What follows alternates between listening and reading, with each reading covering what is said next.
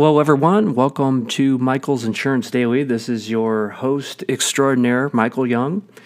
A few weeks ago, I did a webinar for the Alaris folks who do a great job on mediation and court reporting. And we did a webinar on things that insurance companies should consider when they're preparing for a deposition in an insurance coverage or bad faith case. Lots of people have asked if I had any recording of that webinar, and I do. I'd like to play a short clip from it. And the question that was posed to me by my co-presenter, Seth Lambden, policyholder counsel at the Neil Gerber Eisenberg Law Firm in Chicago, was, what are one of the great challenges that insurance companies face in these depositions? I'd love for you to listen.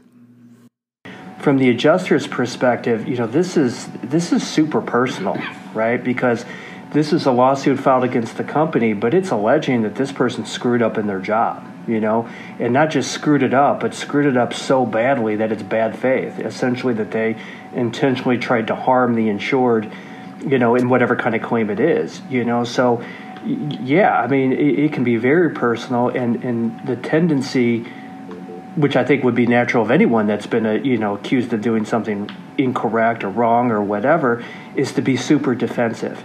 And what you have to keep in mind when, Seth is going through all these topics, wanting to go over communications and chronology and who was involved and why did you do what you do, the tendency is to want to be super defensive on all of this, and it just doesn't have to be that way, because if you come across is super defensive. What I've seen, where we get into the most trouble, is when the witness decides they're going to take on Seth, okay? I'm mad that he's asking me questions that say I screwed up, and so now I'm going to fight you on everything, I'm not going to agree to anything. I'm not going to, I'm not going to admit a mistake. It's okay to admit a mistake every once in a while. A mistake is not bad faith, but I'm not going to admit anything. I'm going to fight you. I'm going to take it on. And that kind of presentation can be very difficult, when you're trying to defend the company and say, look, we took a reasonable position here, and here's why, and here's what we did, when we have, 4 or 5 hours of testimony where they're fighting you over everything, from, what the duty to defend is to, some just very basic stuff.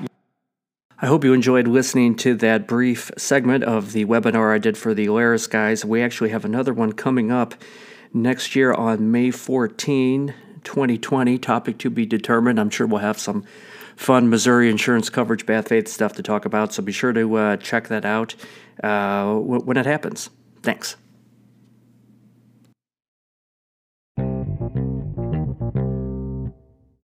Hey guys, thank you so much for listening to the podcast. If you liked what you heard today, I would love it if you were to subscribe and also share this podcast with your friends and colleagues. If you want to learn more about me, Michael Young, just go to my website, michaelyoungstl.com. That's michaelyoungstl.com.